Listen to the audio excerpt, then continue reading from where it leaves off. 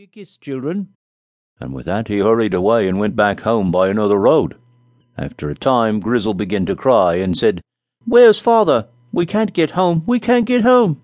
But Johnny said, "Never mind, Grizzle, I can take you home. You just follow me." So Johnny looked out for the pebbles he had dropped, and found them at each turn of the road, and a little after midday got home and asked their mother for dinner. "There's nothing in the house, children, but you can go and get some water from the well, and please God, we'll have bread in the morning." When the farmer got home he was astonished to find that the children had found their way home, and could not imagine how they had done so. But at night he said to his wife, "Betty, my dear, I do not know how the children came home, but that does not make any difference. I cannot bear to see them starve before my eyes.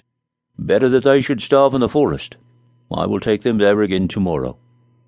Johnny heard all this and crept downstairs to put some more pebbles in his pocket, and though the farmer this time took them further in the forest, the same thing occurred as the day before. But this time Grizzle said to her mother and father, "Johnny did such a funny thing. Whenever we turned a new road he dropped pebbles. Wasn't that funny? And when we came back he looked for the pebbles, and there they were. They had not moved." Then the farmer knew how he'd been done, and as evening came on, he locked all the doors so that Johnny could not go out and get any pebbles. In the morning he gave them a hunk of bread as before for their breakfast, and told them he was going to take them into the nice forest again.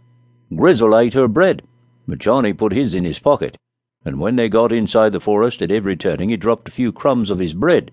When his father left them he tried to trace his way back by means of these crumbs, but alas and alackaday, the little birds had seen the crumbs and eaten them all up, and when Johnny went to search for them, they all disappeared.